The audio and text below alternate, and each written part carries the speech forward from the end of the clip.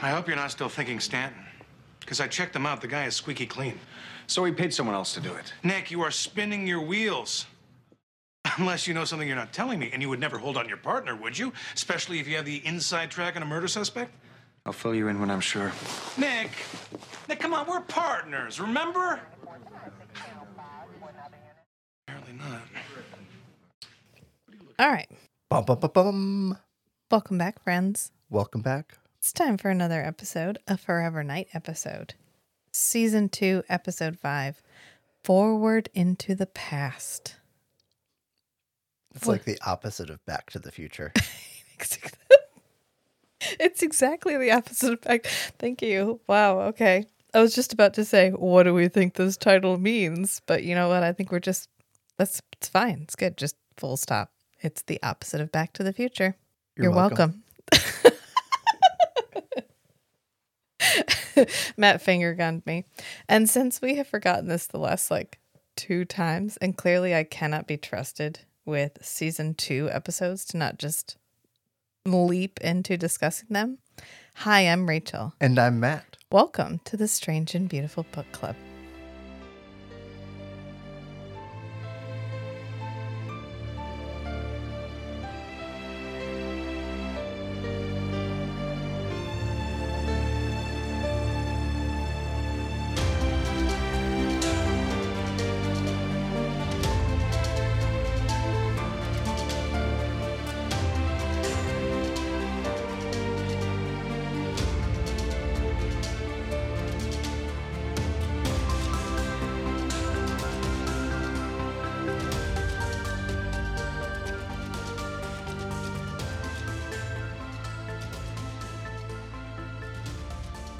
I had to put it in a really weird spot last time, and I ended up putting it right before I begged everybody for 5-star reviews. Please give us 5 stars. So I just thought I'd go ahead and throw that in there now. Yeah, so this is our 5th episode of season 2. How are you personally feeling about season 2 at this point? I feel like it's moving slower, but I think that's only because we've been watching the episodes slower because the last 3 months have been crazy. Yeah, I mean, define moving slower because there's not a continuous plot line. Oh, just moving through the episodes. Yeah, I mean, a little bit. When we started season 1, we were loosey-goosey with the schedule, and now we're pretty much one a week. So we're a little bit more consistent. We watch one, we record one. We watch one, we record one every week. So you're on a week-to-week schedule like you would have been if it was airing. Hey. Which it's almost like it's on purpose. The Writers Guild just went on strike again. I saw. Did you see that? And they're being super transparent. One of the guys, he did a bunch of short videos about Adam Explains It or whatever. Yeah. He is the one in charge of writing these writers' demands. Mm-hmm. And so he published those. And then he published the response. I think the only reason it wasn't transparent before was because it was 2008. Right. And there just wasn't the infrastructure there. To be clear, I'm on the side of anybody who believes that they are not being respected properly in their job. So I'm mad that TV comes to a halt because I remember what 2008 was like.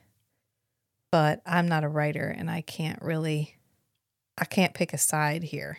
Does that make sense? I'm on the side of anybody who has to actually work 5 days a week. Yeah. Yeah, that's fair.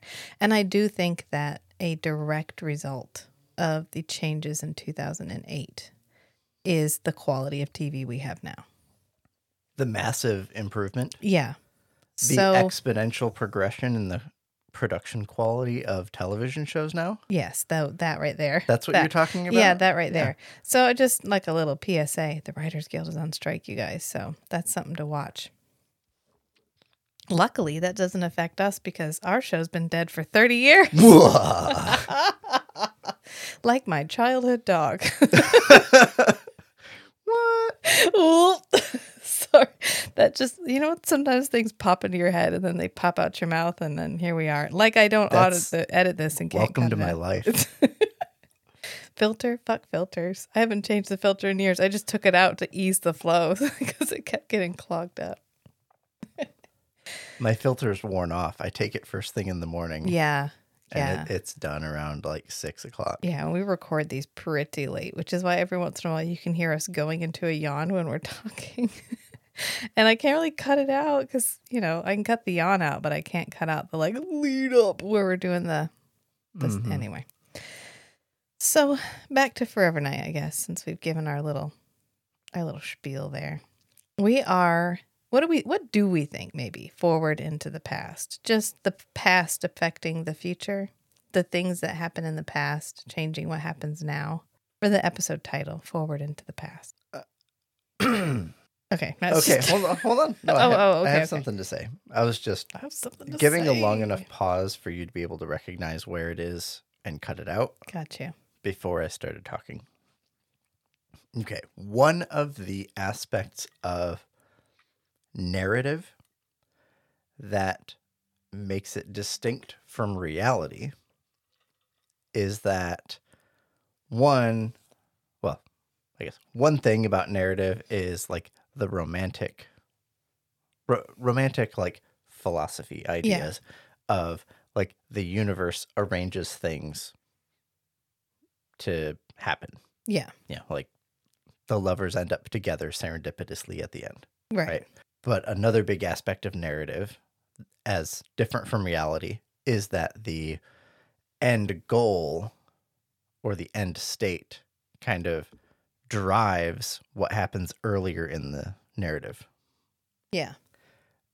And so forward into the past makes sense from the perspective of like a philosophical perspective on narrative. All right. Where you have the end cause causing the plot to happen. Gotcha. Well, thank you for that, because that's about as deep as this episode's going to get, because that's as deep as this episode is, really. Yeah, not super complex. No, but good. There's a couple notable things in here, but we'll get to them. But we start with the warehouse exterior. The one, the only. The one, the only. The fucking nailed it! Never have to film it again. Warehouse exterior. They got so many shots. They were like, God damn, we get to use it again. This warehouse building is the only one they ever need. You know what? Maybe it actually is. So they broke up the porn ring that was getting filmed there. So somebody else moved in, right? It's been long enough. Then it was a flower place. And that got broken into and somebody got killed. Well, somebody got beat up there and somebody almost got killed there. So they moved out and now it's a torture palace. I don't know what you want to call this, but we go into the warehouse. And I just love these opening scenes where they're like, no context, all drama. It's like this scene had like huge anime vibes. Oh, it was like a cigarette getting stubbed out, sunglasses, a bound woman, a rack of torture implements, eyes closed as he pulls off his sunglasses, then slowly open. And then he says, "Where is Catherine?" And we hear out from warehouse exterior a woman scream, and then, we just cut to the intro.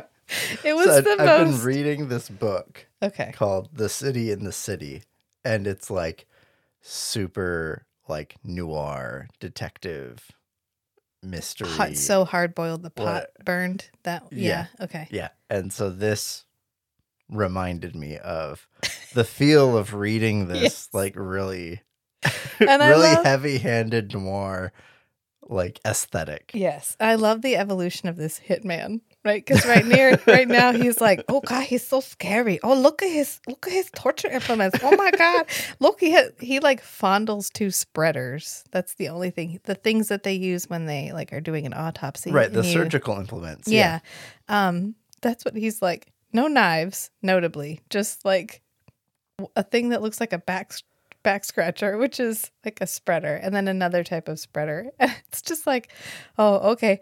And then a dull scalpel. Yeah. Oh, okay. And so he's our bad guy, right? And he's like, well, he's so scary. But as time goes on, this guy gets significantly less scary every time we have to interact with him. But in this moment, he's fairly terrified. This is pretty, okay. Something is happening here.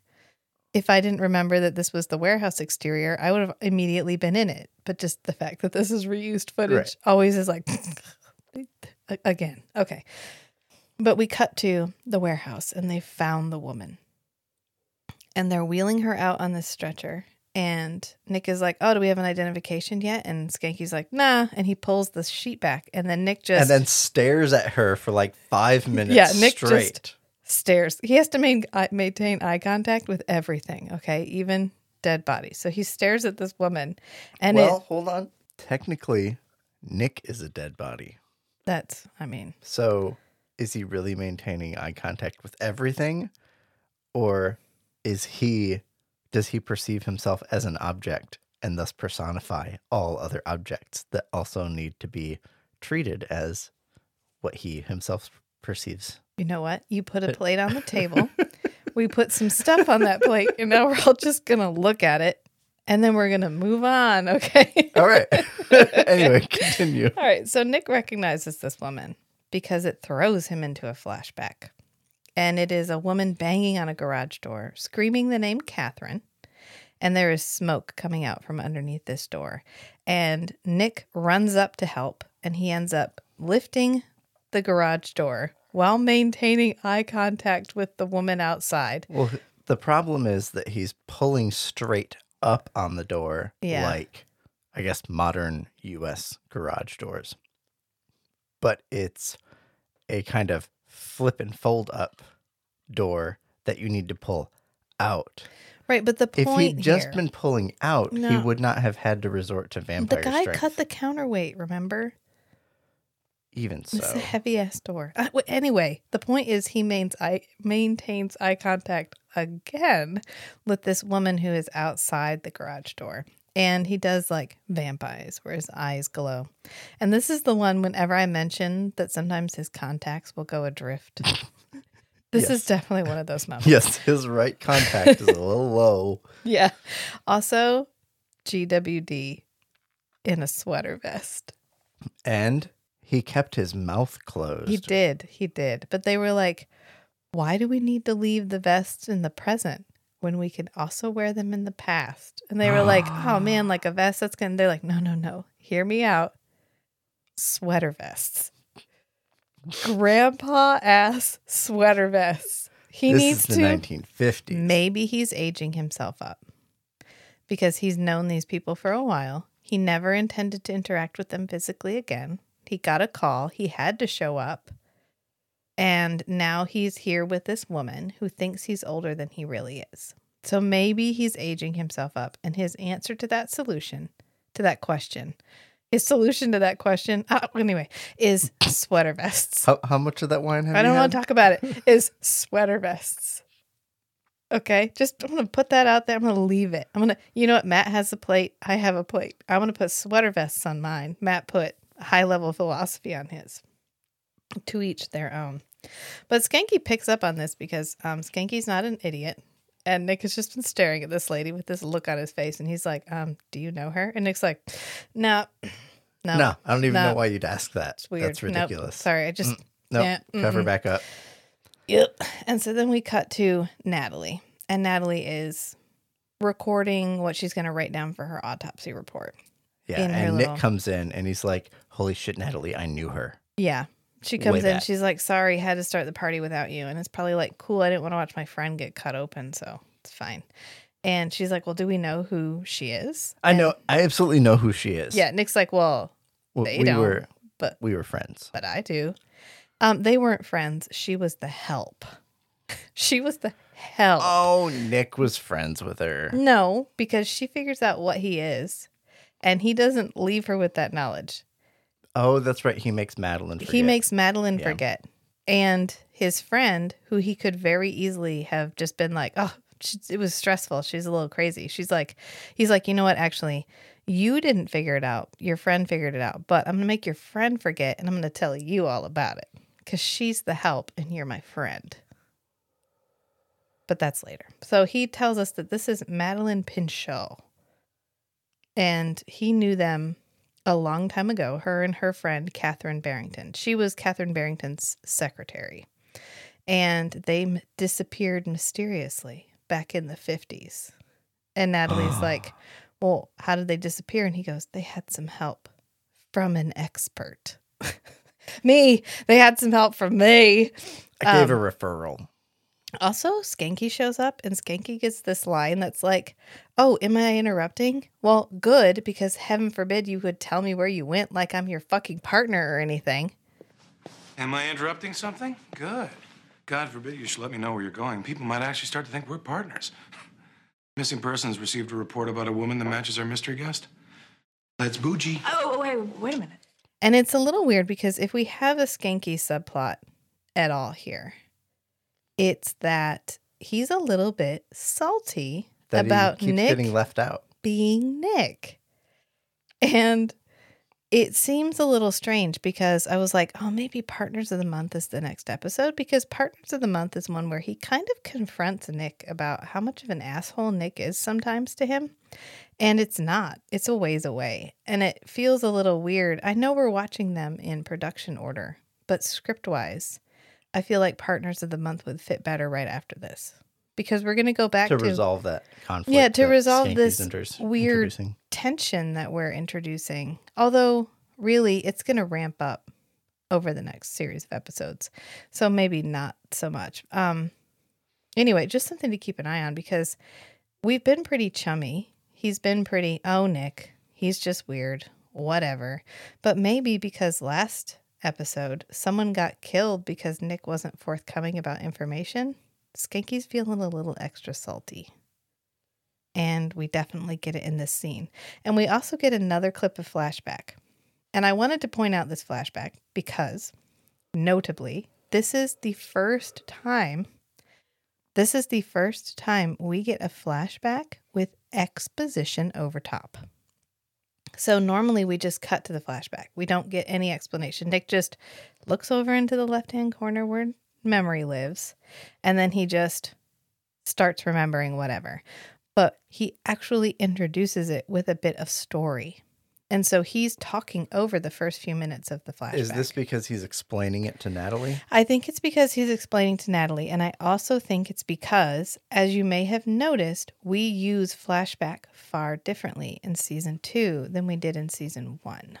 So I had not noticed. So in season 1, the flashbacks are marginally related. So like in False Witness, his memory is of him in a trial, and he's also in a trial. So that's kind of how they're related, but not really any other way.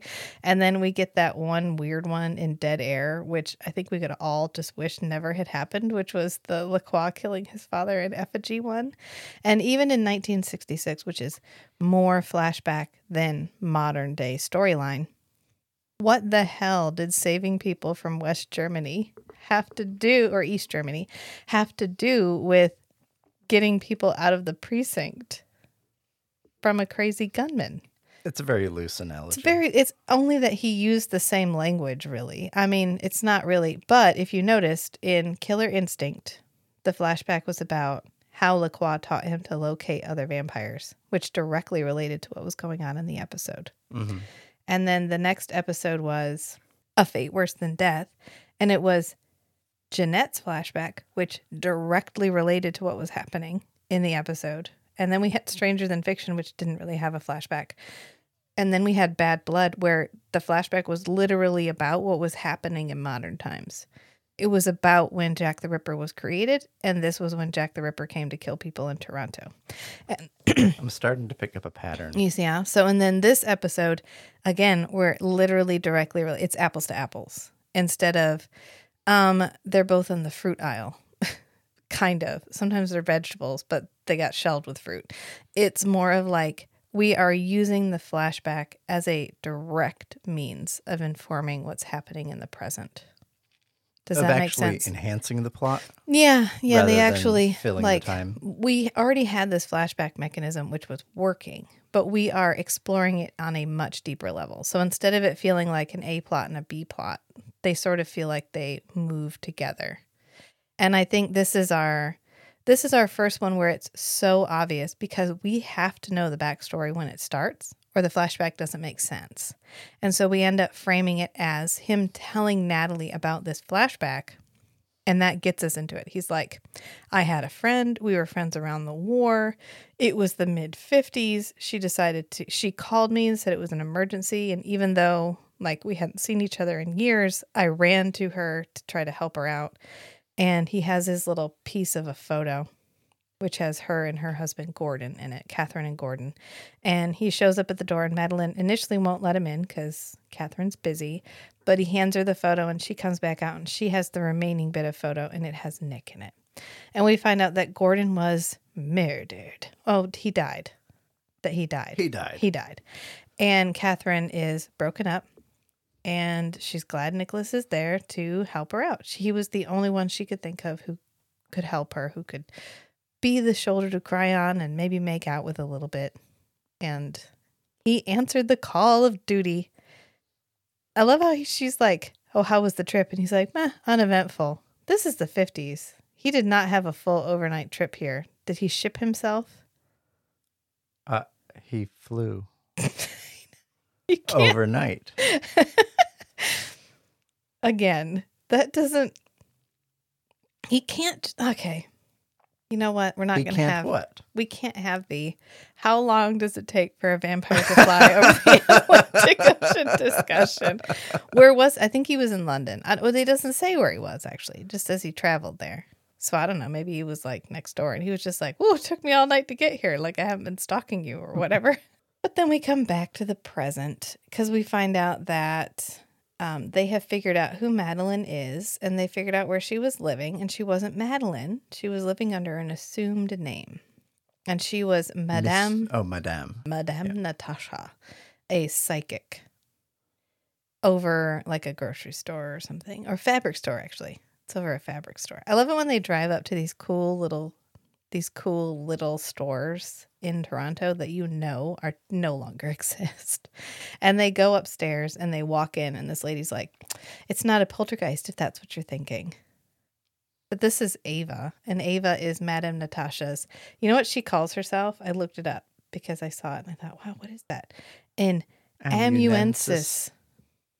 Yeah, which is like a creative secretary, like someone who helps an artist sketch, or someone who does diction for an author, someone who assists in an artistic capacity, which I thought was really interesting. I'd never heard that word before. So there's your SAT. But she's psychic. And I love how Nick is immediately like, oh, psychics. And Skanky's like, oh, God, this again. If you ask me, this Ava lady is one piece of lamb short of a souvlaki, if you get my drift. Haven't you heard, Skank? We must remain open to possibilities. Yeah, right. Well, my grandmother and her cronies used to do this table levitating thing, asking famous dead people skill testing questions. Give me a break. We've been through this. And Nick's like, ooh, psychic. I know. It was very, very real last time. You'd think Nick would have learned his lesson. You know what? He doesn't. He does. He asks her to like look into the whatever ether while he's standing next to her. Like he didn't learn from the last time. Right. That he's a like psychic radar jamming instrument. Yeah. Whatever. They just ask her some standard questions. This whole episode is like the space between when Nick gets to talk about Catherine. So, I mean, he's here for this kind of. They search the apartment. They like paw through stuff. And Skanky's like, guess we better get forensics here. And Matt literally said, is that before or after Nick paws through all the evidence? Because Nick is just like shuffling stuff around in the drawer, whatever. And then Ava tells them that Madame Natasha had a run-in with a man. And they had argued. And Skanky's like, can you describe him? And she goes, he had a powerful aura. And Nick and Skanky are both like, oh, okay, great. And so Skanky says, can you give us something we can like work with maybe. And she's like, I don't know, he was My old. third eye's not working so great. Yeah, lately. it's rusty. Nick's worn me out. Sorry. And she's like, I don't know, he was like old, 6 feet tall, whatever. Old dude. Broad I don't know. shoulders. Whatever. And Nick is like, oh, I know someone who's 6 foot tall with broad shoulders. I know. I know exactly who this is.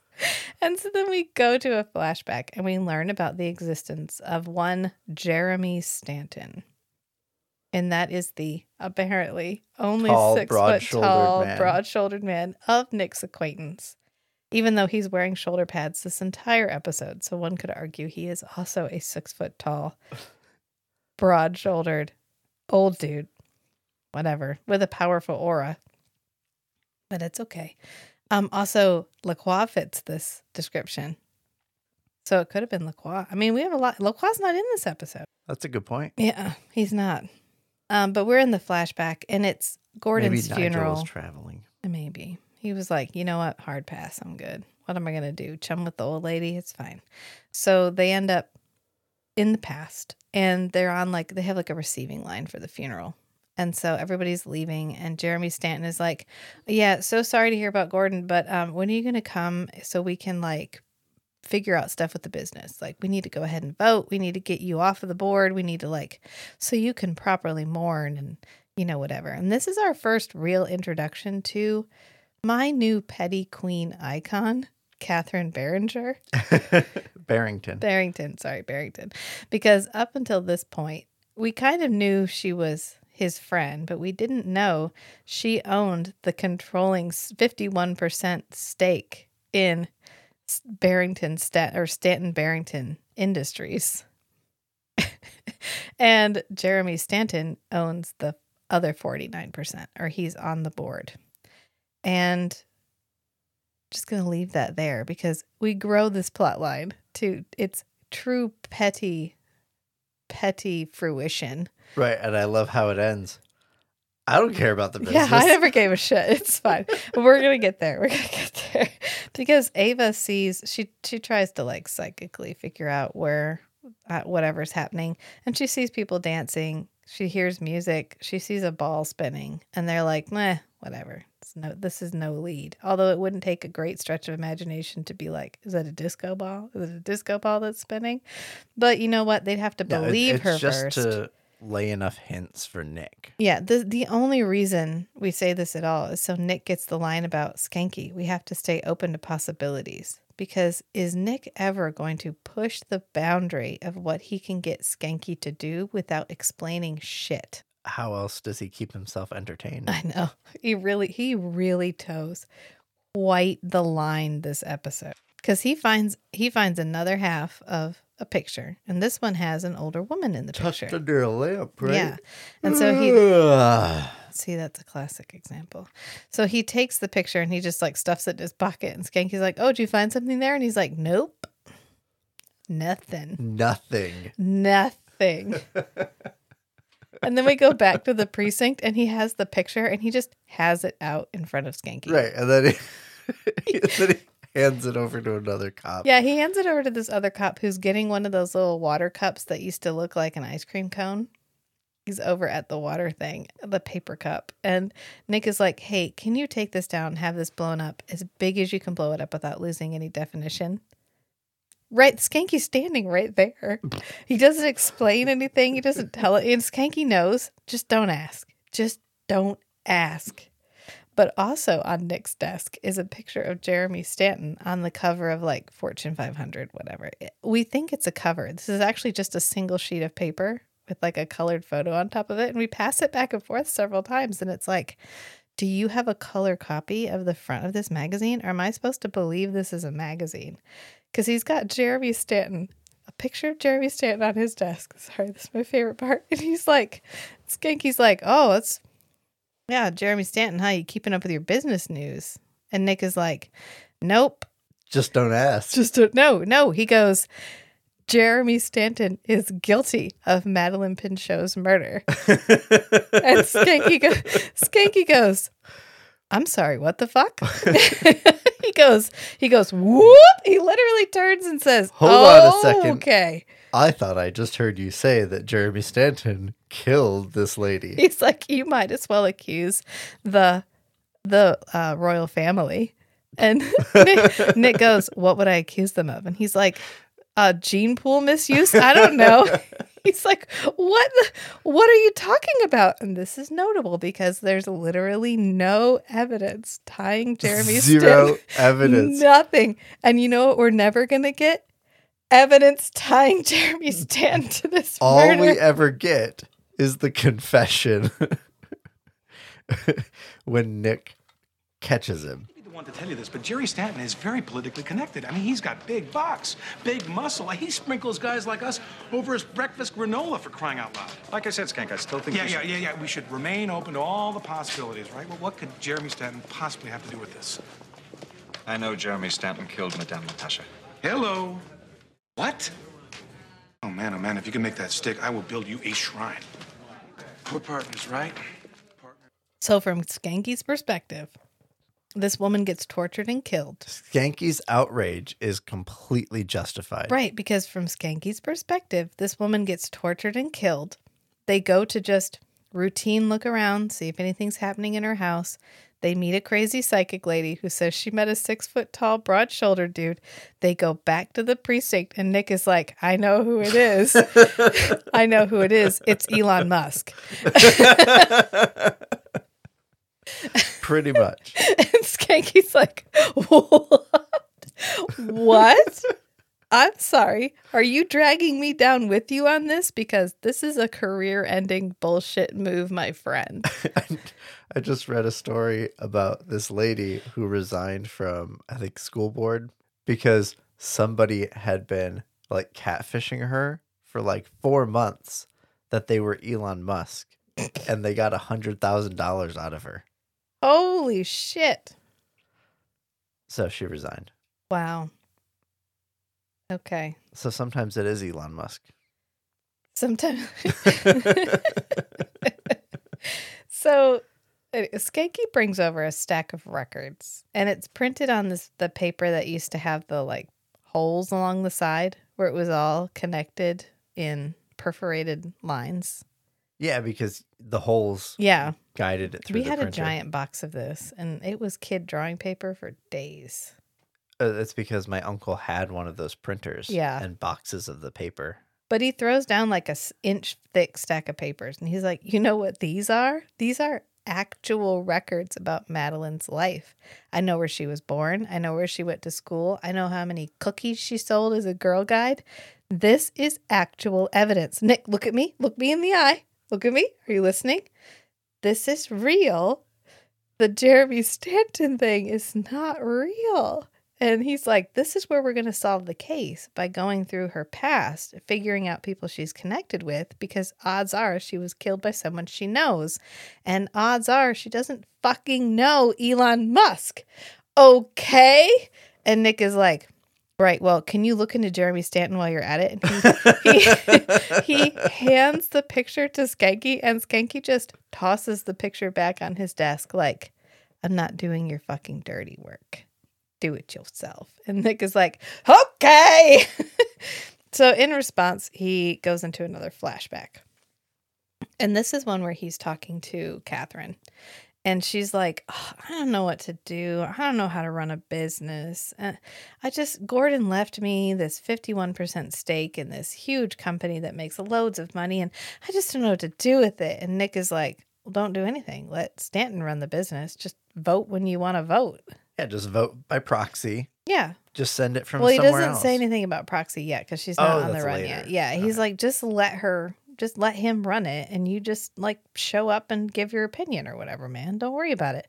And she's like, so here's where the wheels start spinning about how she can fuck with Jeremy for the next 45 years.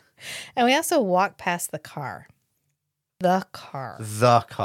So this is in Auburn, and I looked it up because I was like, maybe I can get the year this is happening from the year of the car that Gordon bought her, because Gordon bought her this car.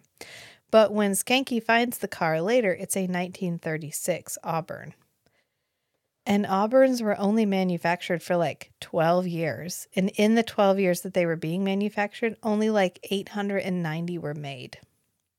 So it's a rare car. So it's a rare car. So 1936, he bought her a collector's car, which was a collector's car at the time because they weren't making them anymore. And ironically, the designer of this car's name was Gordon. And the last time one of these came up and sold in auction, it sold for $1.2 million. Just gonna leave everybody with that for a minute. Yeah. Of course they didn't actually know. Could they have had one on set? They must not have had one on set. There's absolutely no way they had an Auburn. They must have just, because you never see the full. No, you do. You do, yeah. Maybe they just changed out the hood ornament. Oh, just put a different hood ornament on. Yeah. Like a Rolls They were Royce like, or something. no one's gonna know. Like a Rolls Royce because it's cheaper than the Auburn. Yeah. Yeah. I mean, you just go rent one for a day. But they were like posh, like hella posh. So that's why she's got one, and it's notable. And it's also supposed to be like, she's rich. Look Like- how rich she is. Like, have your own island rich, not big house rich. Yeah. And we get kind of a poignant moment where she's talking about how when they were in the war and he was flying, every time he went out for a mission, she was prepared to lose him. But that time had passed, and she was never expecting that to happen again. She had stopped bracing herself. Yeah, she had for stopped- the expectation of loss. Yeah, expecting him to not come home. And now he wasn't ever going to come home again. And that's because Jeremy Stanton killed Jeremy him. Stanton did it. Yeah. After Nick cuddles her, he like Becca hooks her. And she's like, thanks, Nick. I just want you to know Jeremy killed Gordon. And he's like, I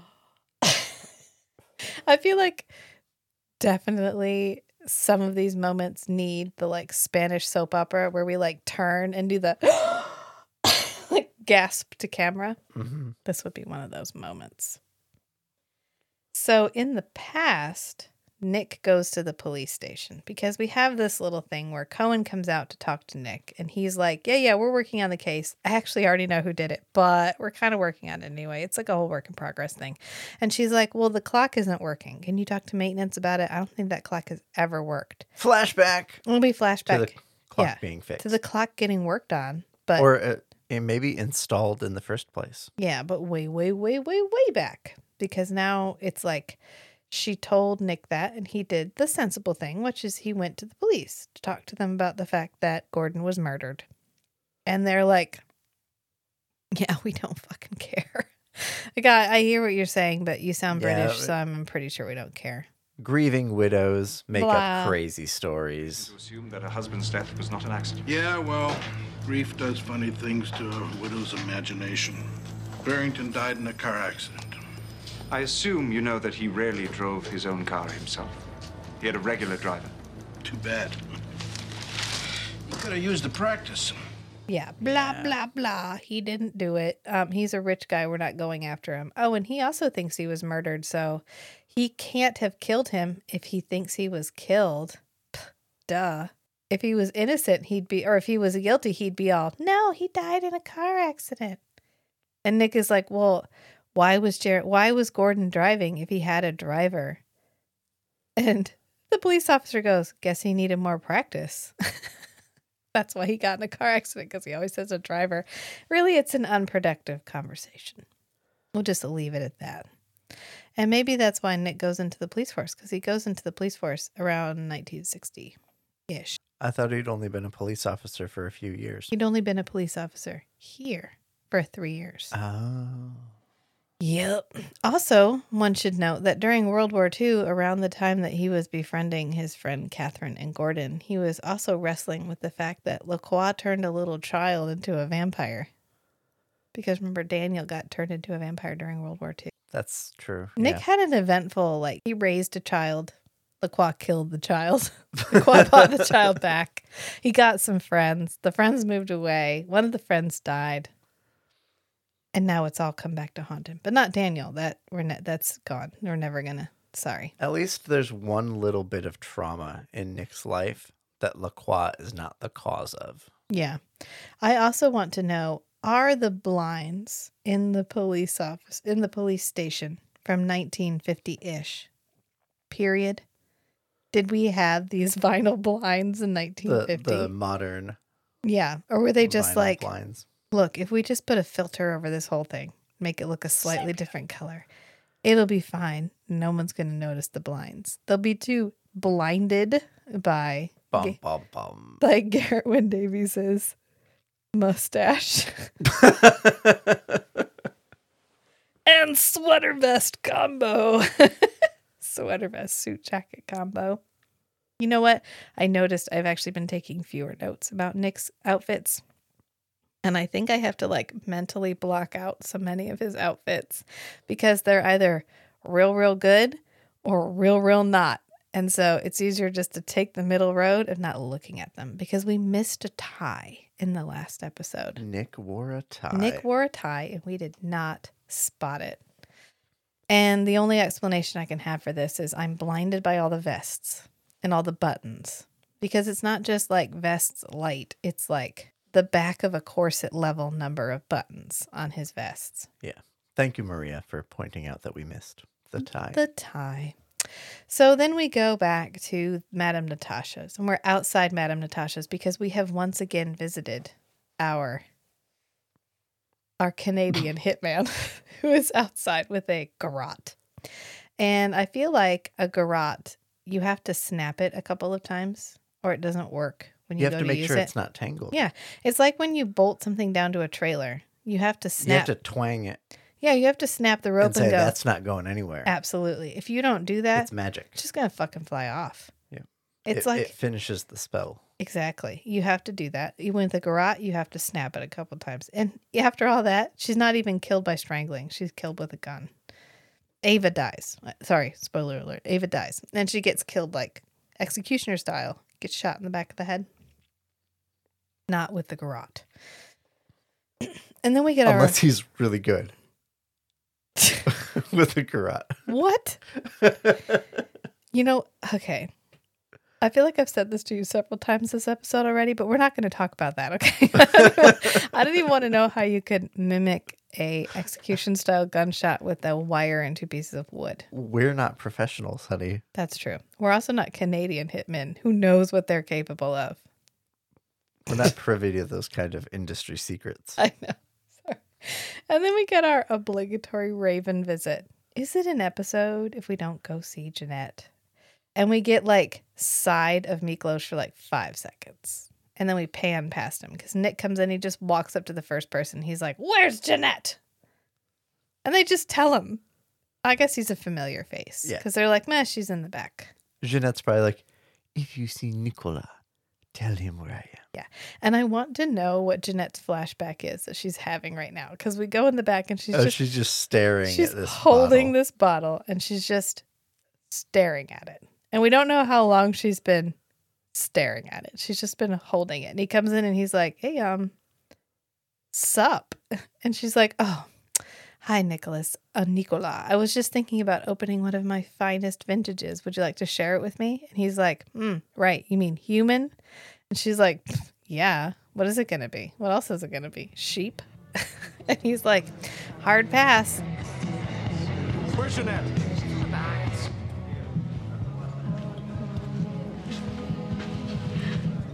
I was just about to indulge in one of my finest vintages.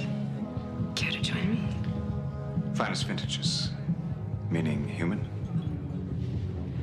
What do you think, darling? I'll pass. Always so politically correct. And Matt goes, "What if it's humanely harvested?"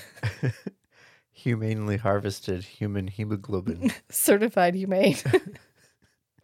Right? And I feel like if Jeanette has a regular supply of blood to Right. fill these bottles with, it's probably like collected from humans, like a little bit at a time, periodically, in a way that doesn't kill the humans.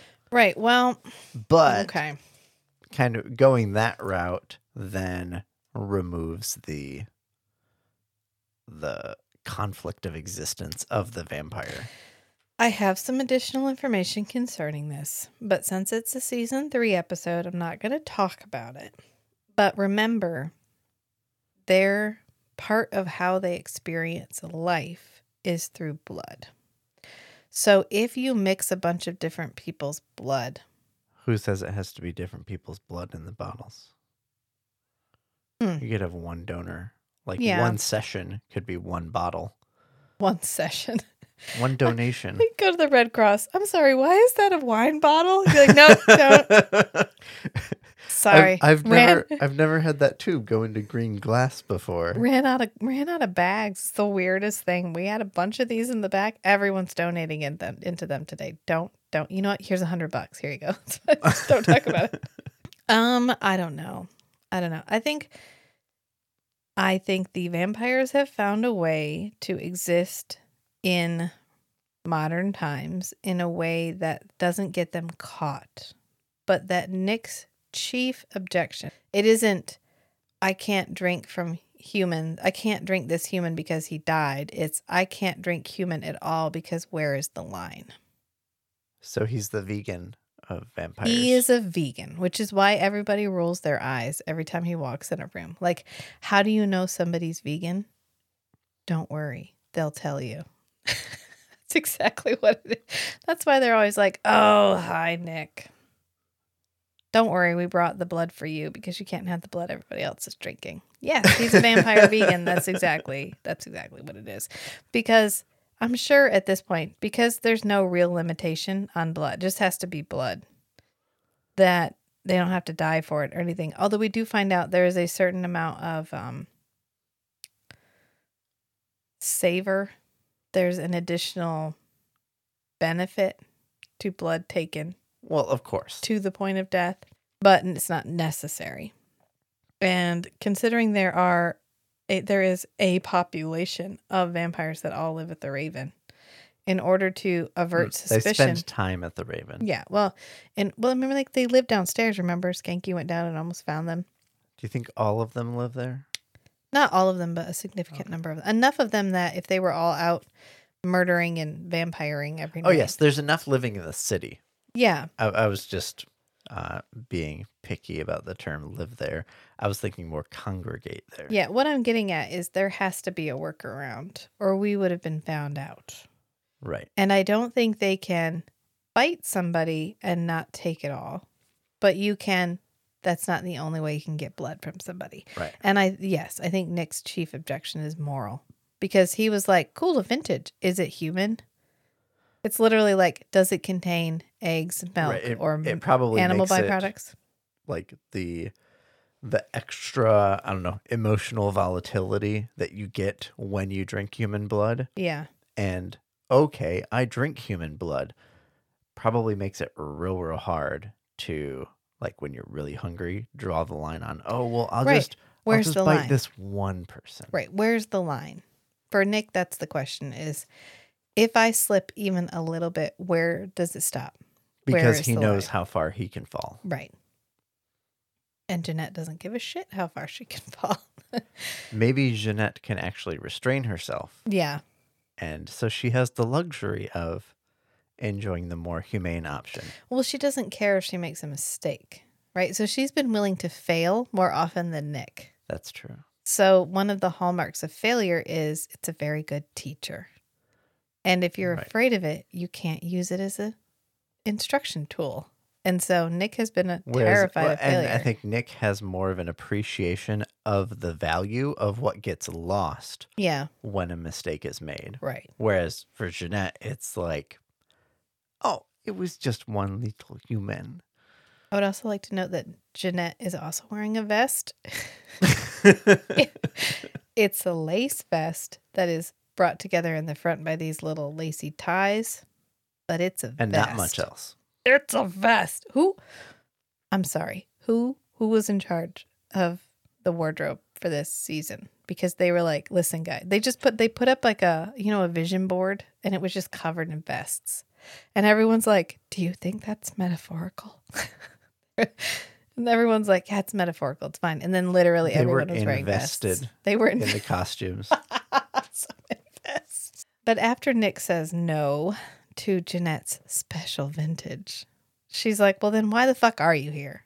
And he's like, well, I was asking about, maybe I could find Aristotle. And she's like, oh, Aristotle, huh? Is it that time already? Are you moving on? And he's like, no, you'd miss me. And then he kisses her.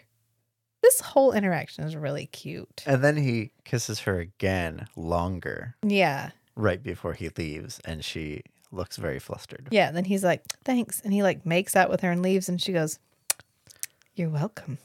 Like, whoo. That was titillating. Nice little pick-me-up before she starts drinking. Right. And then we go back to another flashback. And this is kind of the context for the earlier flashback where we find out that Catherine was driving. She got knocked out in her car. Somebody kept the car on and closed the garage doors, and they were planning to asphyxiate her.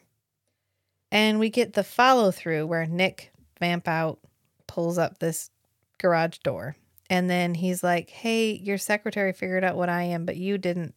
But she's the help, so I kind of don't want her to know what I am. So I'm going to go ahead and, you know what they're like. So I'm going to go ahead and erase her memory. And then I'm going to tell Catherine all about what I am. And he's hanging out with Natalie while he's talking about this. And I would love to know what was in the writer and the director and the showrunner's minds about what they thought Nick and Natalie's relationship was going to be like. Because to me, it feels like that guy that you have a hopeless crush on, and you both know you have a hopeless crush on him, but he doesn't feel the same way. This comes up a lot in the Discord. It does, because Rachel has a lot to say about this. It feels hard for Natalie. And Catherine Disher is a beautiful woman, and she deserved as much sort of feminine attention as is paid to Jeanette. And it just isn't there. And it kind of ends up feeling like they did her dirty. Because she makes this meal. He doesn't cook. So she makes a meal for them. She has wine for herself, and she pours a glass of blood for him. She lights candles. They're eating at his house. They're talking about something meaningful to both of them. He is talking to her, and she's like, oh, that was really sweet. Like, you let her know what you were. You weren't worried about her safety or worried about anything. And he's like, no, sometimes you find people that you want to share yourself with. And once you share yourself with them, you may never get a closer relationship. You always keep them in the friend zone forever and ever. Well, he says this really meaningful, like they kind of become soul friends. And then he like reaches over and touches her hair. And she gives him this look like, it's just really like, okay, maybe we're making progress. I mean, he's not going to eat the steak I made for him, but I'm here. I'm trying. Maybe he sees how hard I'm trying. Maybe this means that eventually we'll mean more to each other. And I want to know, are we going for the only reason he is not as touchy-feely with her as he is with everybody else is because he loves her so much, or because he doesn't want to lead her on? Because it feels like Nick will make out with literally anything with 2 X chromosomes that walks in his proximity except Natalie. So anyway, I'm just gonna, this is the third plate on the table that we have set for tonight for discussion. And it is what the fuck was up with Nick and Nat's relationship, and what did they want us to get from it? Because I know what I'm getting from it, and I want to know if that's what I'm supposed to be getting from it. So if any of the showrunners are still alive, I'd love to hear about that. We have an Instagram. But we kind of figure out now that like he helped them move on because her life was in danger. And he didn't want to see, it was easier to lose her knowing she was going to live a full life than it was to lose her to death. And this is when he kind of explains it to her like, I think you need to move on. I think you need to like get a new life. You need to just mail in a proxy and vote every once in a while, arrange to have it sent from different places, because dreams are portable. If she chooses to go, it can be arranged. But if I disappear, Stanton will have won. Not necessarily. Gordon left you with 51% ownership of the company. Yours is the deciding vote. Each year, mail in a proxy. Arrange to have it sent from a different part of the country, of the world, so it can't be traced. As long as your signature can be verified, Stanton can't assume control. I used to dream of having a family. With Gordon gone, Dreams are portable, Catherine. I carry mine with me. And you can take them with you anywhere you want to go. And she's like, fine, I don't have anything holding me here.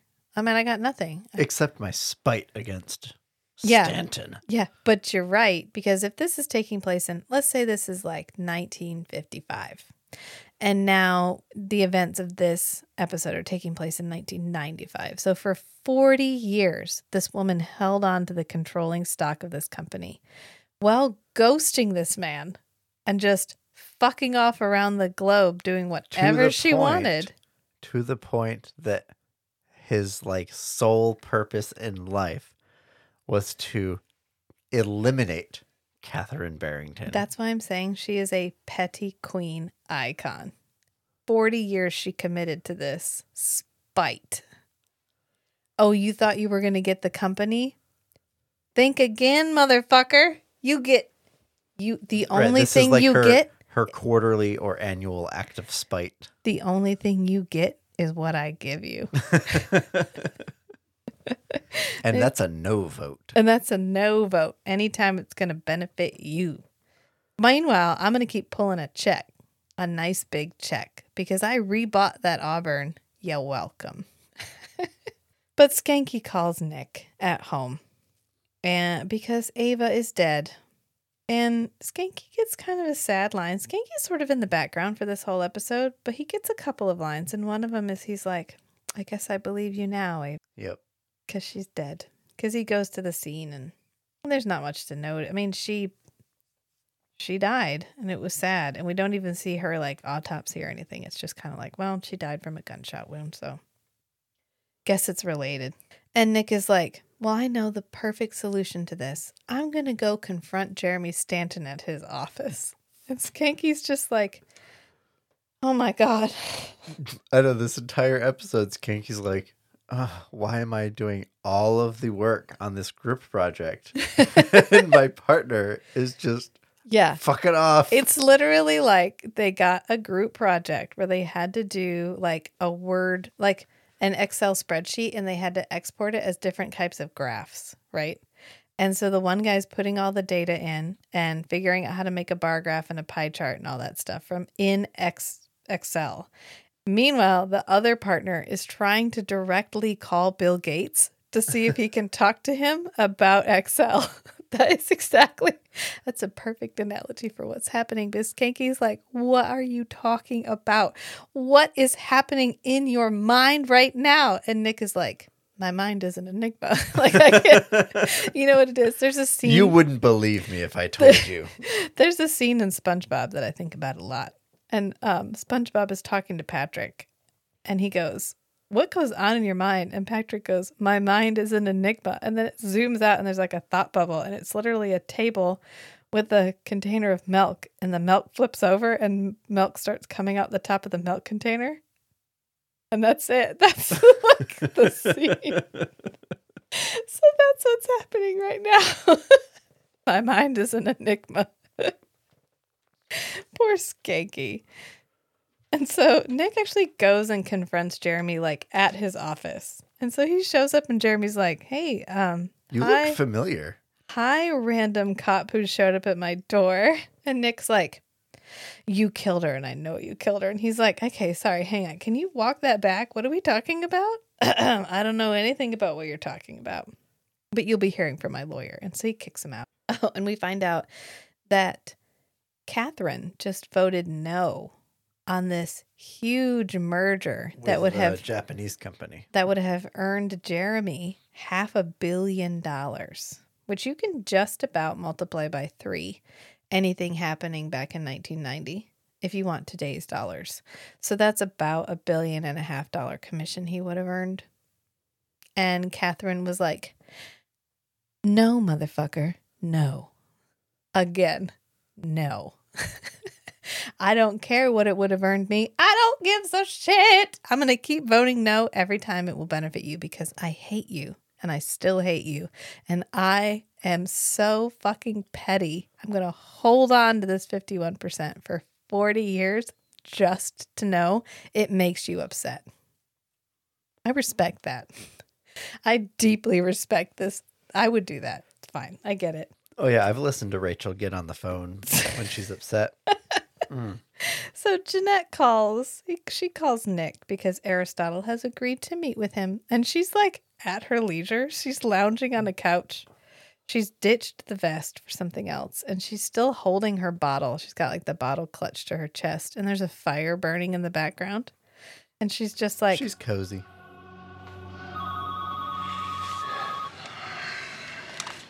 Nine. Aristotle says that he will see you. Thanks. I owe you. And I assure you, I will collect. Nick's like, yeah, I'm counting on it. I'll be there Thursday. It's fine. I'm counting on it. And so then we go meet Aristotle, who is Matt as a vampire. Not exactly. Yes, it is. Yes, it is. He's pithy. He's fast. He's the fastest dialogue deliverer we've met. He is like on it. And everything that he says is funny and layered in innuendo. Well, thank you for the analogy. You're welcome. And he's surrounded by computers because he can hack it. He's hacking away when we show up. It's so funny. It's just, they were literally like, what makes a super powered computer? I don't know, a bunch of monitors. 5 screens. 5 screens. Just throw that shit up on the desk. What are they displaying? No one cares what they're displaying. It doesn't matter. They just need to have something on them. Just put them up. And he has to be typing away. Because typing speed is really important when like 99% of your day-to-day work is thinking. Yeah. Yeah. Well, not for him because he just like hacks. He hacks into all of these different systems. What did he do before? Did he like mail off letters? Did he send people out, break in? He would sneak in the middle of the night, open the filing cabinets, and either insert forged documents or remove problematic documents. Maybe he hired people to do that because that feels like a lot of hands-on business. Because he even forged how many cookies Madeline sold as a Girl Guide. Because all those records that Skanky had were the ones that Nick paid good money for. But I thought those were actually Madeline's. No, they were Natasha's. Oh, those were Natasha's. Okay. Yeah. He's thorough. He's thorough. Nobody, and this is notable, nobody ever knows Madeline and Catherine's real identities. Like maybe Catherine's later and maybe Madeline's later, but during the investigation, during the episode, they are the people that Aristotle created for them. So she is Madame Natasha, and I don't think we ever even find out what Catherine Berenger's fake name is. No, I don't think we do. No. Barrington? Why am I saying Berenger? Do we know? I don't know why you just keep saying Berenger. I don't know. Anyway, so Nick shows up in this basement. And we have kind of an overlap of modern times and flashback here. Because he walks in and Aristotle's like, oh, Nicky boy, is it time again already? Nicholas, is it time already? I'd stay away from the States. They might take you for a commie. It's not for me, Aristotle. I need a favor. And then we cut to a flashback of Nick arriving in the same basement, but the technology is a little more antiquated. It's like typewriters. Yeah, I mean, obviously. And so he comes by and he literally says the same thing. He goes, hey, Nicky boy, is it time again already? And then he's like, don't go to the States. They'll take you for a commie. That's a reference to False Witness, where our flashback was how Nick got caught up in the McCarthy trials and put on trial for communism. There's one. I caught that. Thanks, Aristotle. He has quite a few just really pithy wham, wham, wham things that he says that are really funny. And just, go back, listen to him. He even mentions the enforcers. Right. He's like, oh, man, we're going to have the enforcers on my tail. I know Rachel was tail. in the middle of writing a note, and I was like, he just mentioned the enforcers. Oh, my God, we referenced a previous episode. What the shit? I think Aristotle might be the very first person that does that.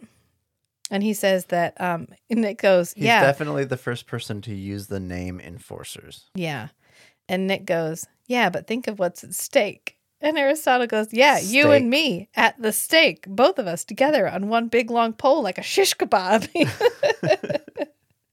And Nick says, you owe me for the Battle of Hastings, which took place 200 years before you were born, Nick. Vampire Born. Yeah, the Battle of Hastings is 1066. Yeah, it would have been 220 years before he was turned into a vampire. So Yeah. pretty close to... Well, the Battle of 200 Hastings years. is 1028. And as we know, he I was thought it brought was across... 1066. Oh, sorry, 1066. I was prepping for the next sentence. He was brought across in 1228, and the Battle of Hastings is 1066. So even if he was 30 when he was born, he still wouldn't have been born until 160 years. 1198.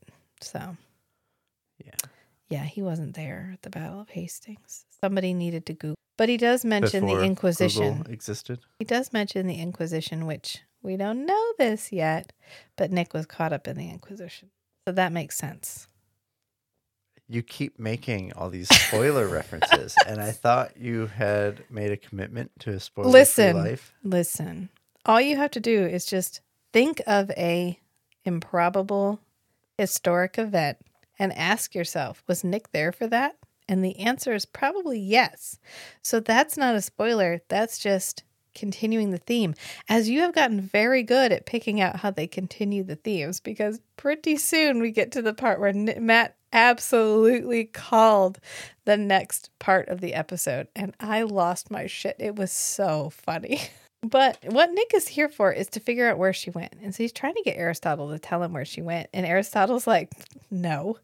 And Nick's like, you're the detective. Yeah. Nick's like, but we're bros. And Aristotle's like, that's why I wouldn't tell anybody where you were either. You're welcome. You're the detective. You figure that shit out. And he gets nowhere with Aristotle. He just leaves. And sorry. And so Nick is like, oh, where could she have possibly gone? How am I going to figure this out? Maybe my 2 foot by 4 foot photo of her will help me with this. Doesn't he have this in his apartment? Yeah, he has it at home in his apartment, like on because an that easel. Makes sense. Yeah, I mean, well, Natalie's there, so it's like it's at the. It's kind of work. It's a kind work of work. outing. It's a work outing. But we find out that the hired killer knows where Catherine is. So now it's a race because Ava gave it away because Ava was the go-between and she's been the one who's been doing all the dead drops for the votes, for the proxy stuff. And so she knew where Catherine was and now they know where Catherine is. And the hired killer is talking directly to Jeremy. So in case we hadn't figured it out yet, Jeremy actually is the bad guy and he had hired the hired killer dude. And so Nick is like, how can I ever figure this out? And then in the silhouette of the potted plant or whatever, he sees a familiar hood ornament. So a shadow. So thank God somebody backlit the car so that this shadow would show up on the wall, because otherwise he would have found her and she would have died, because it is the auburn silhouette. And so he realizes that she rebought the car after he made her leave it behind to start her new life. And then we, the viewer, get a chance to see Catherine as she is now. And she's at a dance hall. And I think she has the same hairstylist as Natalie, who believes that your side part should start somewhere above your left ear. Because that's exactly what's happening here. And she's here with her friend George, who is her beau, her husband, actually. They're married. Which, good for her, for finding love. And he actually mentions like, oh, are you going to tell me some about your mysterious past? She's like, nope, no, I'm not. Did you know I met a vampire one time? He's like, oh, God, Catherine, not again. Just kidding. And so we're back at the precinct. And Skanky, for some reason, is looking up the information about Auburns that are still registered in Toronto. Because he's the one typing at the computer and Nick is leaning on the desk. Well, Nick obviously fed him that information. No, I mean, he's making him do it for him. He's making Skanky He's literally do it. like, Skanky, I need to look these up, but I don't know how to use the computer. Can you do it for me? And Skanky was like, oh my fucking God, yes, fine. And so he walked over and was looking it up. Thank you for shutting up about Stanton. This is a horrible idea, but at least it's not about Stanton. He's like, oh no, it still is. It still is. And so he's like, this is gonna get us all canned. Like, I can't believe you're doing this. And so he ends up like, he's looking it up, and Cohen walks over and she's like, does anybody want to explain why I just got a really nasty call from Jeremy Stanton's lawyers? And Skanky is like, I just want you to know that I'm doing everything by the book. I'm doing exactly what I need to do. I am crossing all my T's. I am dotting all my I's. And she's like, shut up, Skanky. I'm talking to the hot one. And she just looks over at Nick. It's just like, whatever you have on it must be good. Yeah. And Skanky's like, what does he have on him? Nothing. He has nothing. He has nothing. And Skanky's just like, oh God, why am I in between this? But he does find out that there are 2 Auburns still registered in Toronto. One is in a museum, and one is registered to we don't know. Nick grabs the piece of paper and runs off. Yeah. But the hitman follows Nick because Nick tipped his hat. He tipped his cards when he went to see Jeremy. And so now that the hitman's really kind of done his job, he's given Jeremy the location of Catherine, and Catherine wants to kill Jeremy wants to kill Catherine himself because she has been such a giant pain in his ass for the last 40 years. He wants to be the one that does it. And so the hitman is following Nick, and Matt goes, Betty pulls over into Betty pulls over to an alleyway and then gets out of the car and hides so he can like get this hitman when he pulls into the alley behind him. And I was like, you don't know that. You don't know that that's what's going to happen. Sure as shit, he really does do that. He does the alley fly ambush move, patented. The Nick patented swerve into somewhere unexpected, fly off, and then ambush the guy move. This guy is wearing... Okay, first he has a dangly earring, but only in one ear. This is our hitman, and this is the most we've like physically interacted with him. Edgy. Yeah, this is the most we've physically interacted with him. But he's got one dangly ear, only in one, and he has a Canadian tuxedo on under his black leather jacket. Oh, really? Yes. Do you know what I mean by Canadian tuxedo? All denim. Yeah, all denim. Denim bottom, denim top, and then a black I didn't notice that. Leather jacket over top. And it's a denim jacket buttoned closed with another jacket on top. It's cold in Canada. I bet this is the actor's personal wardrobe. They want me to take this guy seriously. This is the hitman who tortured people to death. He somehow used a garrote to shoot a lady in the back of the head. But he's wearing denim on denim under black leather, and he's still wearing his sunglasses.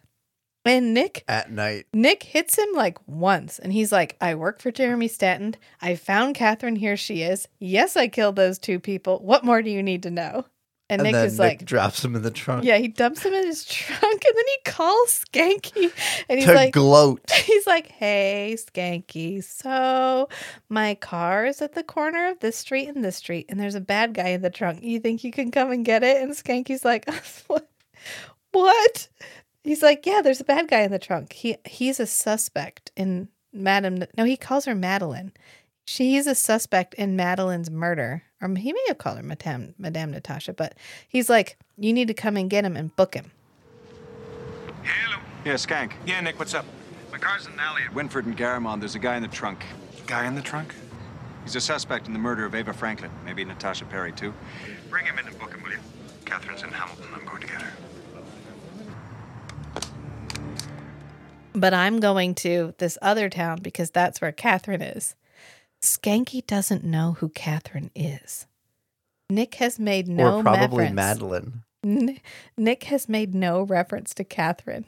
This is only to Natalie. This is as out of the blue as everything else that he's done.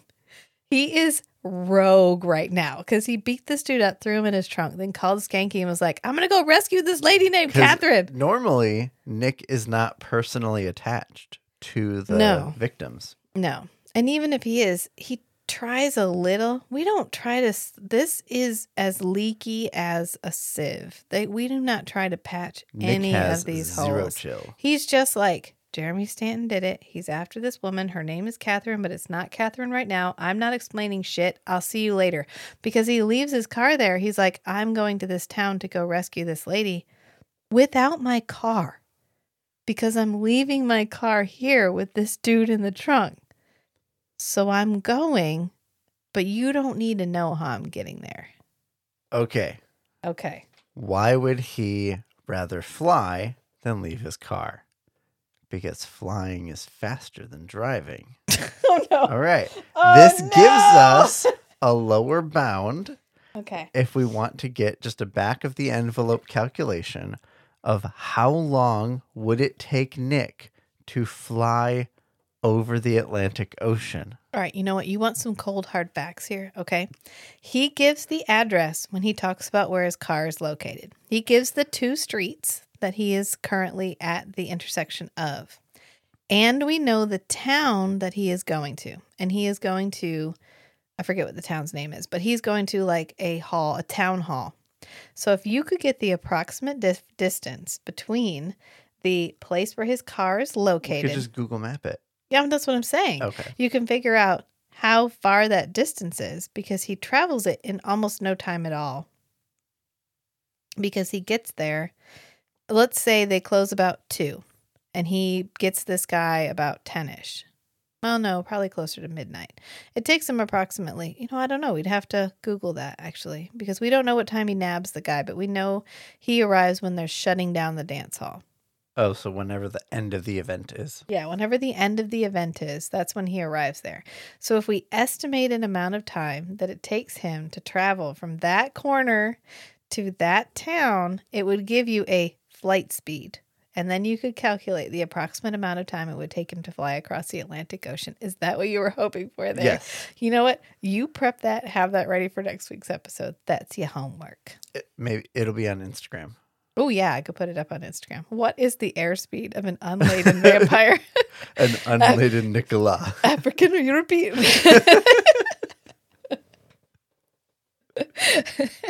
Well, he got there around the same time as Jeremy because Catherine's dancing with George. He goes to her house and he does a little detecting, the most investigating he's done this entire episode. He does at her house. He looks over at the refrigerator and there's like, here's where I'm going for my birthday. And it has like a today's flyer. my birthday. And today's my birthday. You can tell because there's a flyer over the sink that says happy birthday. Which we are recording this on May 2nd and her birthday is May 3rd. Aw, happy almost birthday, Catherine Barrington.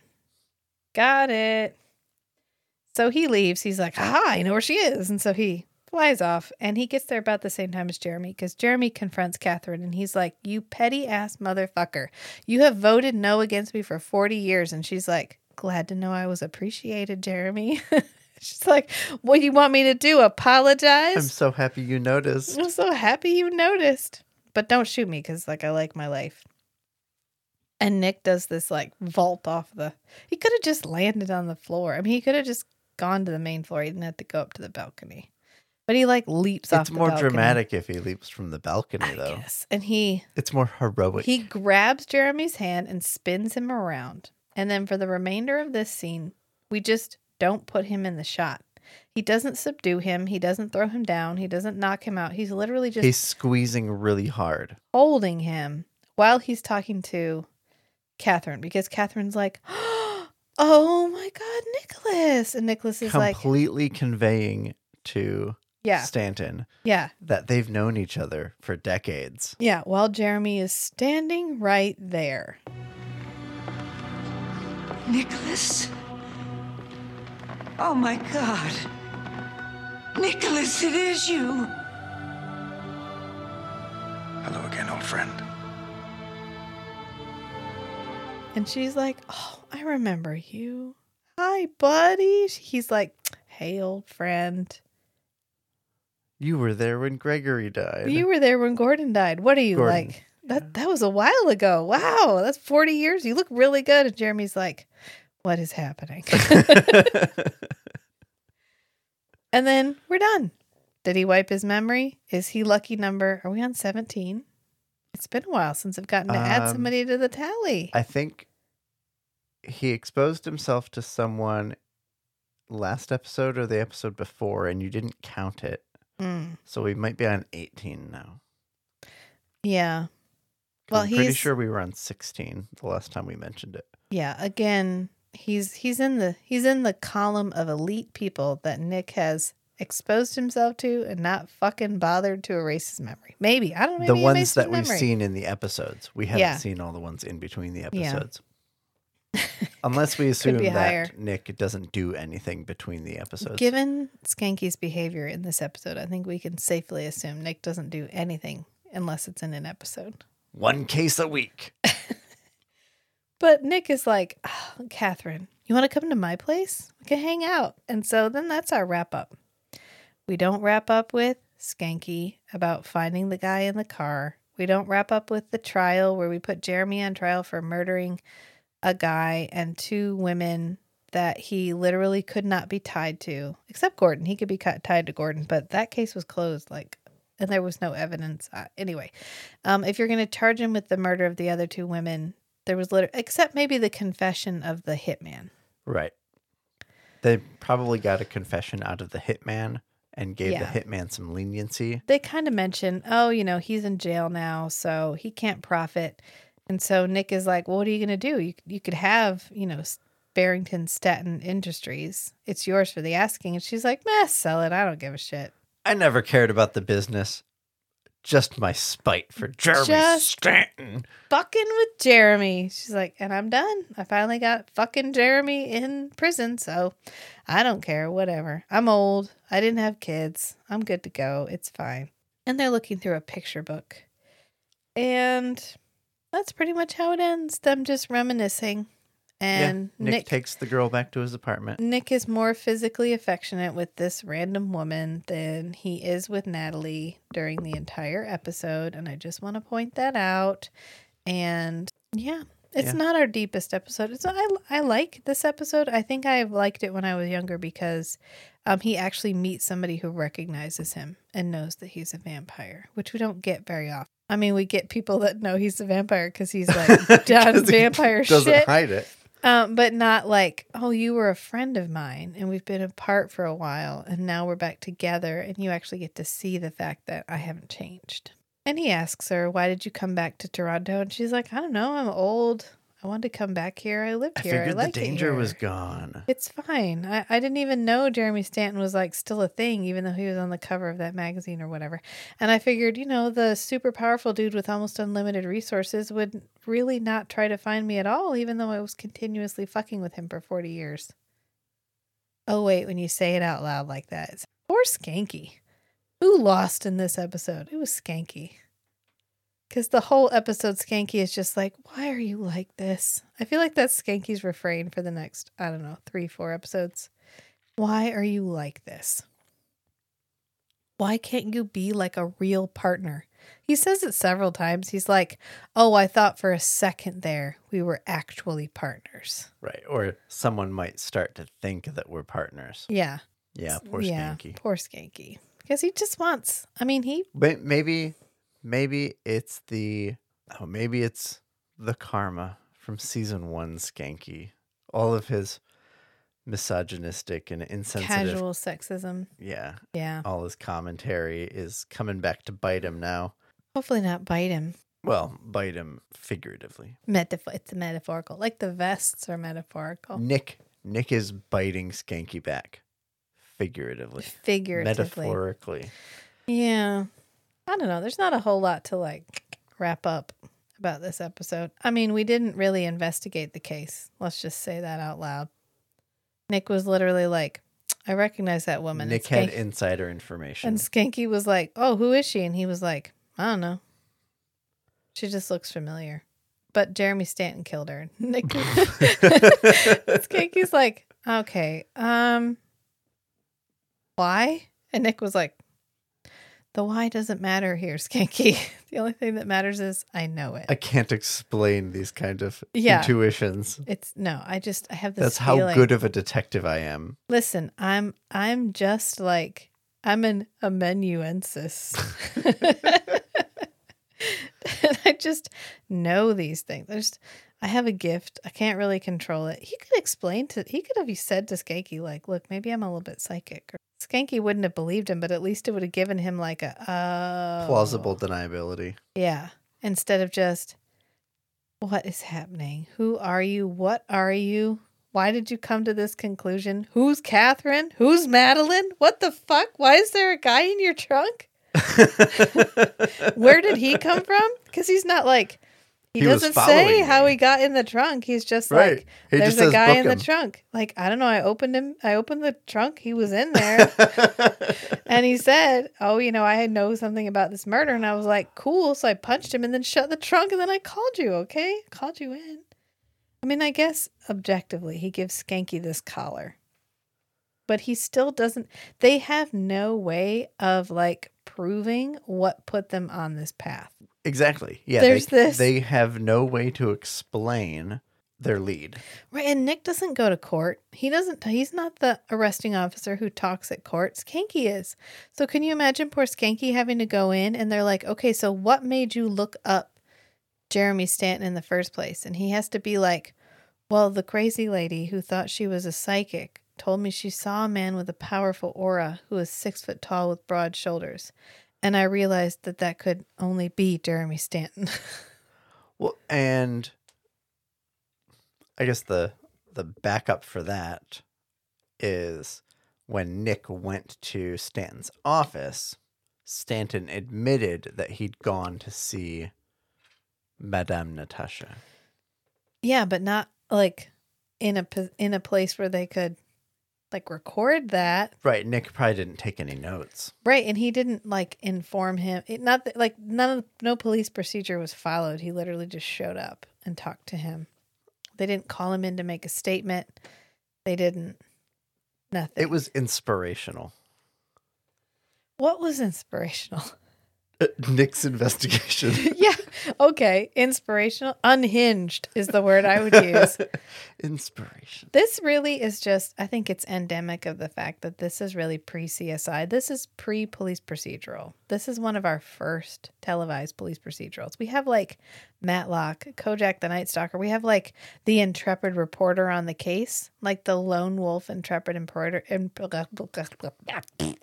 We have the lone wolf intrepid reporter. That's done. We have like MASH, which is like military. That's kind of done. But the whodunit, the like 1 hour long police case where we go from victim to solved isn't really formulated yet. And so they don't have a good blueprint to follow.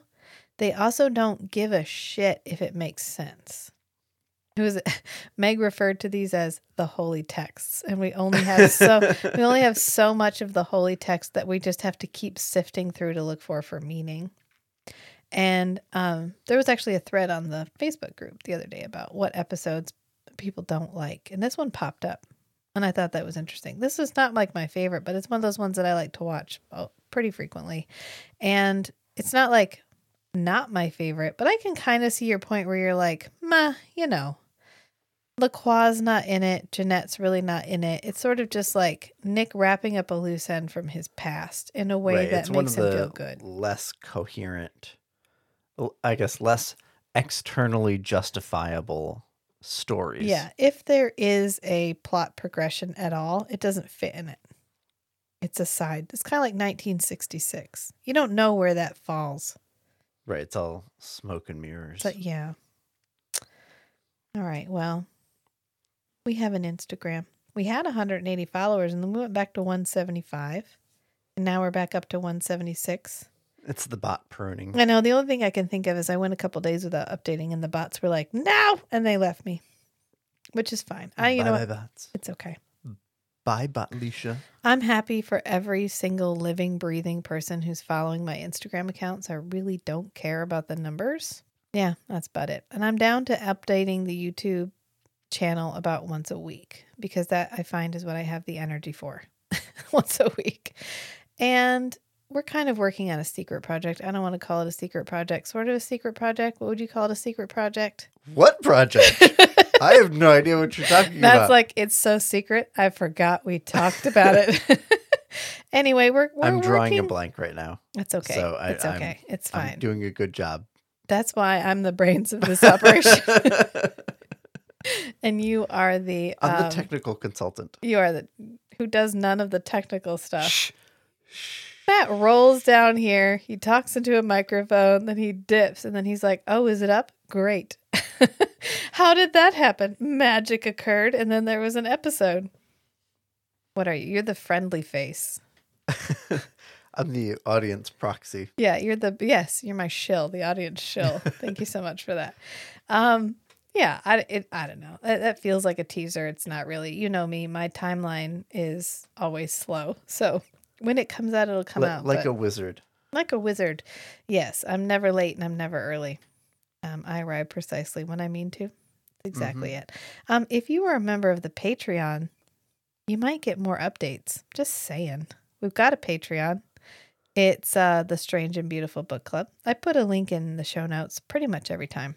Now that I figured out how to copy and paste from one show note to the next, I put it in all the time. Because I'd get down. I edit for like 2 hours, and then I have to type up a summary, and then I have to put in links. And for some reason, to me, that feels like a step too far. But I figured out how to copy and put links in, so pretty much streamlined that. I've automated that process. You would be proud of me. But that about covers it, I guess. We have an Instagram. We have a secret project that's so secret Matt forgot about it. And then we have a Patreon. So that about covers it. So remember, sometimes the strangest things are the most beautiful too. So be who you are and love what you love. Until next time, friends. Bye. Bye.